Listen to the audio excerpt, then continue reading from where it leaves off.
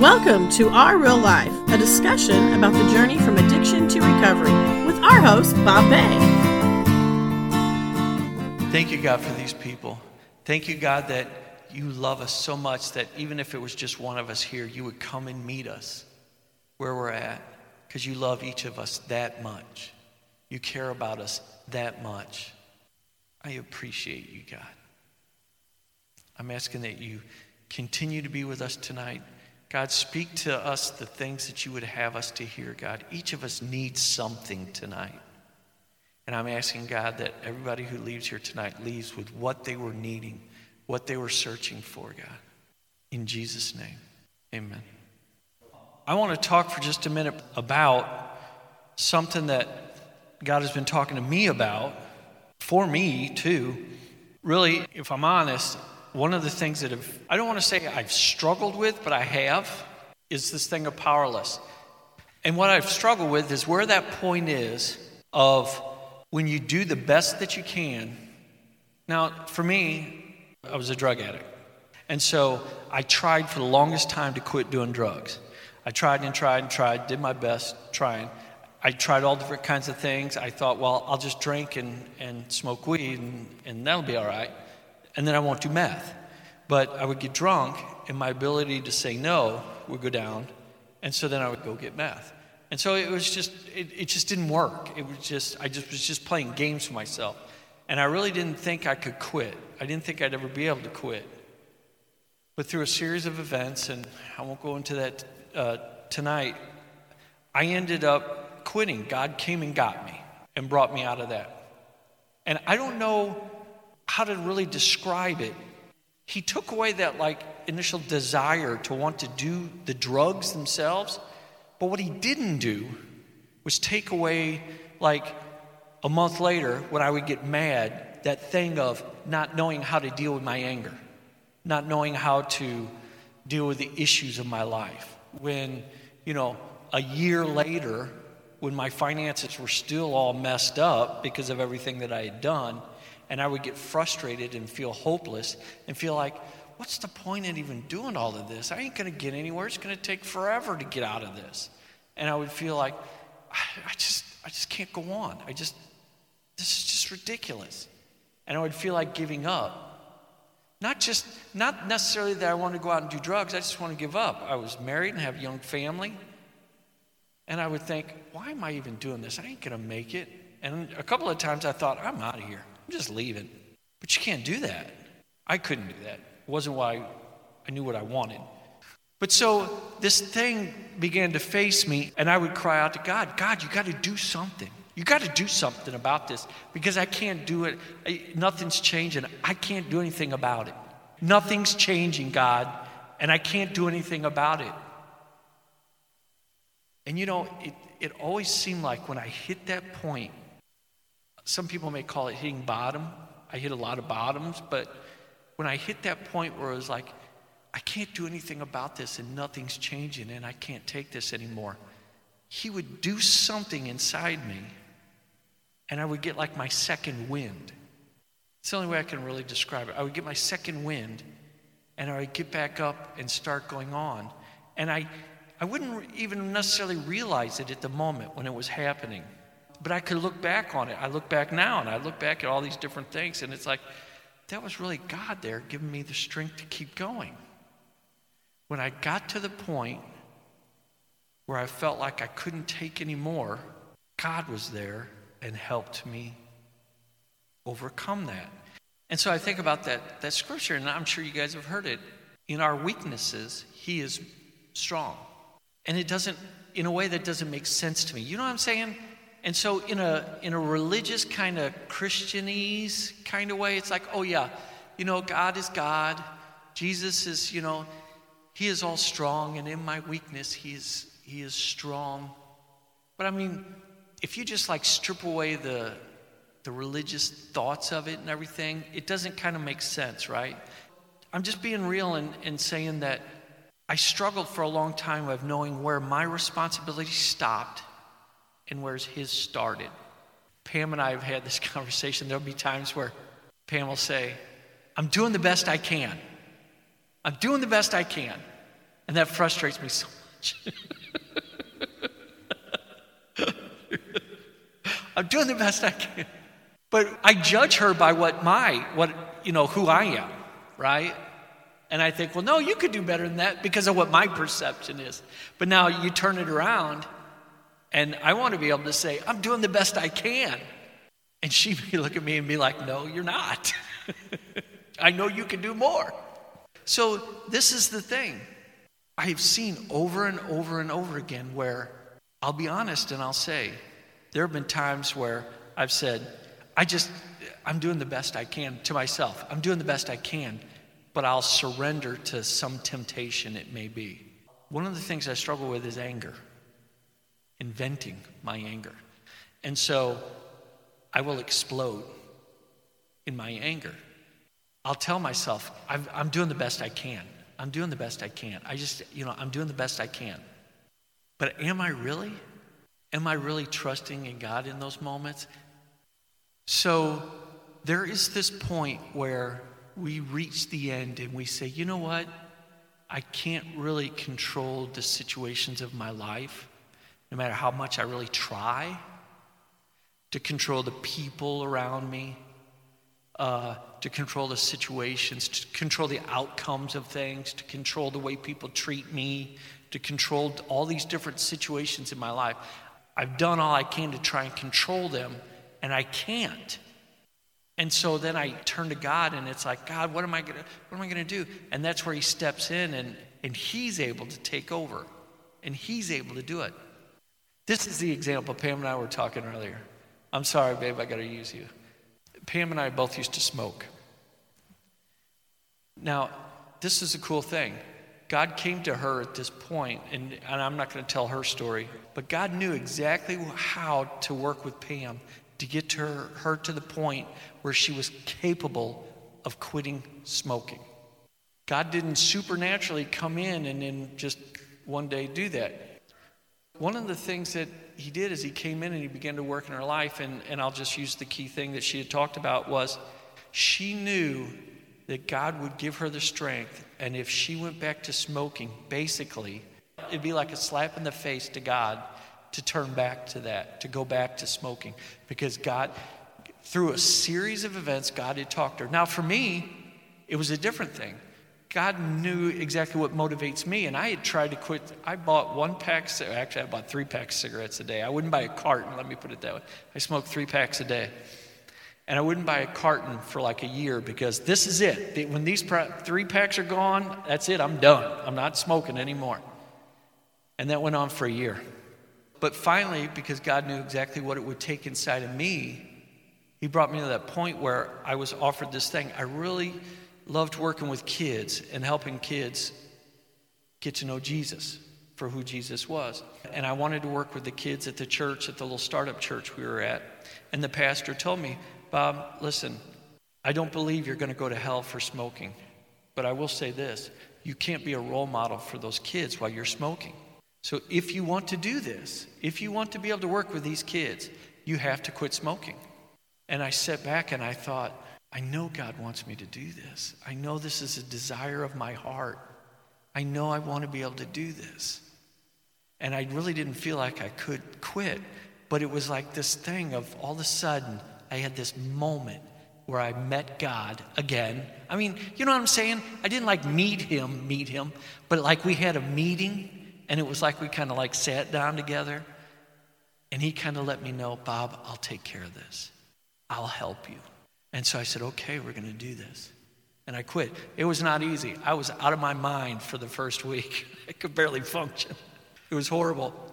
But I did it. And to go back, I knew to go back on it was to go back on what God had done for me.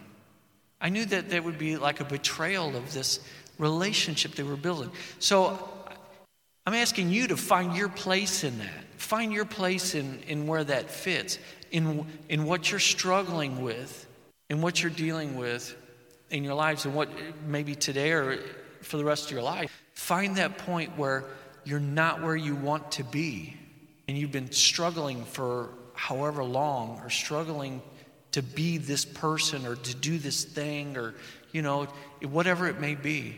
Find that point and sit down and find that place to give up. Not give up fighting, not give up pursuing that, but just to give up control of that. To surrender that to God. That's the only way I can say it. Because this is the thing. What I have discovered in this, and what I've been talking to God about in this, which is so cool, is I can see where my relationship with God began to deepen in those moments of struggle. When I would be fighting to quit something or to start something, to be a responsible thing. I was late everywhere when I was young. I would be late to everything. It was a real struggle for me to get to the point where I could be on time and be where I needed to be able to be counted on, to be on time. It was such a struggle for me. So I wanted to be a person of integrity. When I said I was going to be somewhere, I would be there. I wanted people to be able to count on me that way. And I struggled and struggled and struggled. And then there was this moment of, I just can't do it. I'm just not going to be able to do it. And God met me at that moment and began to do things inside me so that, I mean, this is crazy, but I would be faced with a choice. It'd be like, okay, if I'm going to get there in time, I have to leave in 10 minutes. And it used to be, I'd be like, okay, I've got 10 minutes, so I'm going to start doing this thing here, or I'm going to sit down and I'm going to watch a little bit of TV, or I'm going to do this, or I'm going to do that. I've got plenty of time. I got 10 minutes. And then 20 minutes later, I would leave and be late. So he would begin to say, no, Bob, you have to leave in 10 minutes. And I would think, well, I've got time to do this and this and this. Or I could go ahead and leave now and be 10 minutes early. I'll go ahead and do that. And I'll be 10 minutes early. And I'd drive there, and it'd be so relaxing. Not rushing in and out of traffic to get to where I had to. You know what I'm saying? And I know it may sound silly, but God began to prove his trustworthiness to me. He didn't need to do that. He didn't need to prove to me that he was trustworthy or that he would be faithful. He didn't need to do that. But he loved me so much, he would do those things in my life to show me that I could trust him, that he was there for me, that he had my back. And so that relationship would build more and more. Now, this is not a relationship where, this relationship that I'm talking about with God is not a relationship that you have just on Sunday morning or maybe in your midweek service or when you're saying a prayer before you eat or something like that. This is not that kind of relationship. This is the kind of relationship where every moment of the day, God is there watching over me, making things work together for my good, orchestrating the events around my life to bring about his purpose in my life, to protect me from things I don't even know are coming against me, to guard me from things, to guard me from certain temptations that may overcome me. This is that kind of relationship. But it didn't happen overnight. It took time because of where I was at. I didn't trust God in the beginning. I didn't believe God had my best interest at heart. I believed that God was there waiting for me to mess up so he could punish me. That was the concept of who God was to me in the beginning. I had these certain rules I had to follow, and if I didn't follow those rules, if I didn't do A, B, C, and D, then I would be punished by God. That punishment would look like, well, my car would break down and I would get laid off from work, or my boss would be mean to me and I'd get fired or something like that. And you know what I'm saying? Anytime something bad would happen to me, it was because, this was because I'm not doing all the stuff I'm supposed to be doing. So I'm being punished by God. You guys with me? I'm a perfectionist. I struggle with perfectionism. I struggle with trying to keep everything in order in my life because I hate to feel out of control. I hate to feel like I'm out of control, so I want to make sure everything's okay, which also means this is one of the big ways that it comes out in. My wife and I, Pam and I, will be doing something in the kitchen, and I'll see she's doing something, and without even thinking, I'll tell her, well, you need to do it like this. Do it like this, because I think that's a better way to do it. Because I look at it and I think, well, if she does it like this, then this is going to happen, and this is going to happen, and that's going to affect me. Is that crazy?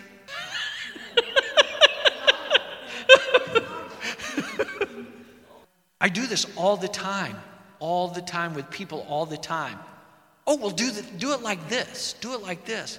Because sometimes it's because I'm worried about having to walk in the consequences of it not working out, and then, and how it's going to affect me.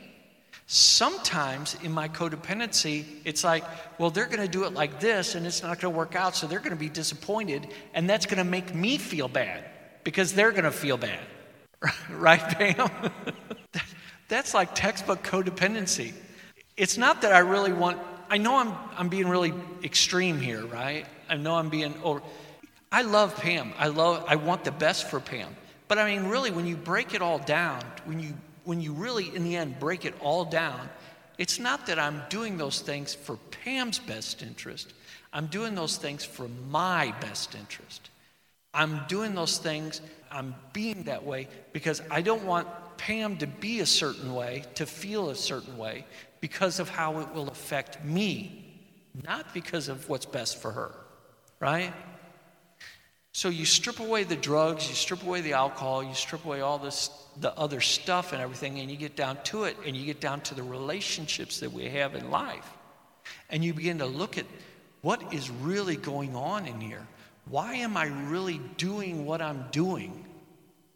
What is motivating me behind the way I'm interacting in all of these relationships in my life? Why do I act this way? Why do I react the way I do when I'm with these people? What is causing that motivation? And if you look at that, you begin to understand many times that you're trying to control the situation because of how it will affect you, how it will make you feel, not because how it makes the other person feel. Although, like we talked about before, when we're in denial, it's easy to say, oh, no, I'm just doing this because I just want Pam to do it these certain ways because it's the best way, and I just care about her, and I want her to be able to have an easy, wonderful life, and if she would just do the things the way I tell her to, everything would be so much better and wonderful, and life would be great. Baloney. I mean, it's hard to look at these things, right? It's hard to really... Sometimes it's funny, and we look at ourselves and we see the truth in ourselves, and it's funny at the moment, but then you look at it for later on, it's like, it causes us to have to make choices. It causes us to have to say, am I going to do something about this, or am I going to just continue on with this? Am I going to keep going this way? Am I going to live in a fantasy world about why this is that way? In those little things, in those little relationship situations with the people around us, be it our bosses, our spouses, our significant others, our children, I have grown children and my grandchildren, and in how we interact with them, that shapes who I am. You guys know it's in those moments, like when you go through tough stuff with a spouse, when you go through tough stuff, it can either drive you apart or it can anchor you together. Going through hard times with somebody can either drive you apart or it can anchor you together in a way that nothing else can. It's the same way with God. When we go through situations and we turn to God, it can either drive us apart, drive you apart from God, or it can anchor you together. And really, the choice is ours.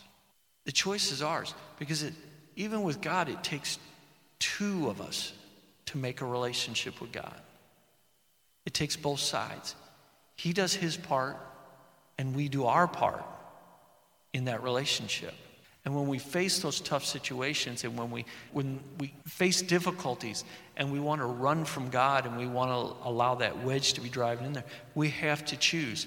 Am I going to let this separate me from him? Or am I going to go back to him and lean on him and count on him to help me get through this? And it's the same way with significant relationships in our lives. Am I going to allow this to drive us apart, or am I going to allow this to draw us together? We don't want to keep going around life. We don't want to keep having the same cycles happen over and over and over again in our lives. We don't want to keep feeling the same way we feel. I don't care how many years I do this. I want to be a better person a year from now than I am today. I don't want to be just good enough. I want to be better than I am today. Because I could settle and I could say, you know what? I've come so far from drugs and alcohol. My family is doing well. I'm doing okay. Financially we're doing all right. Everything, is looking okay and everything's wonderful. I could just coast. But I don't want to do that. I want to grow. I want to be a better person a year from now than I am today, which means having to face all this stuff. If we can just come to the point where we can just let go and settle back into God. If somebody would have told me that in the beginning, if somebody would have said, you just need to relax and settle back and let God work in your life. If somebody would have said that to me in the beginning, it would have been like a foreign language to me. I wouldn't have understood. What do you mean? What are you talking about? My life was based on doing things, earning things, manipulating people, lying, cheating, stealing, all this other stuff. That was what my life was about. It wasn't about letting God take care of me. So I didn't know how to do that. And it took time. But it all started with these things here. Thanks for listening. For more information, visit us at reallifeministries-stl.com. You can also join us on Facebook at Real Life Ministries STL.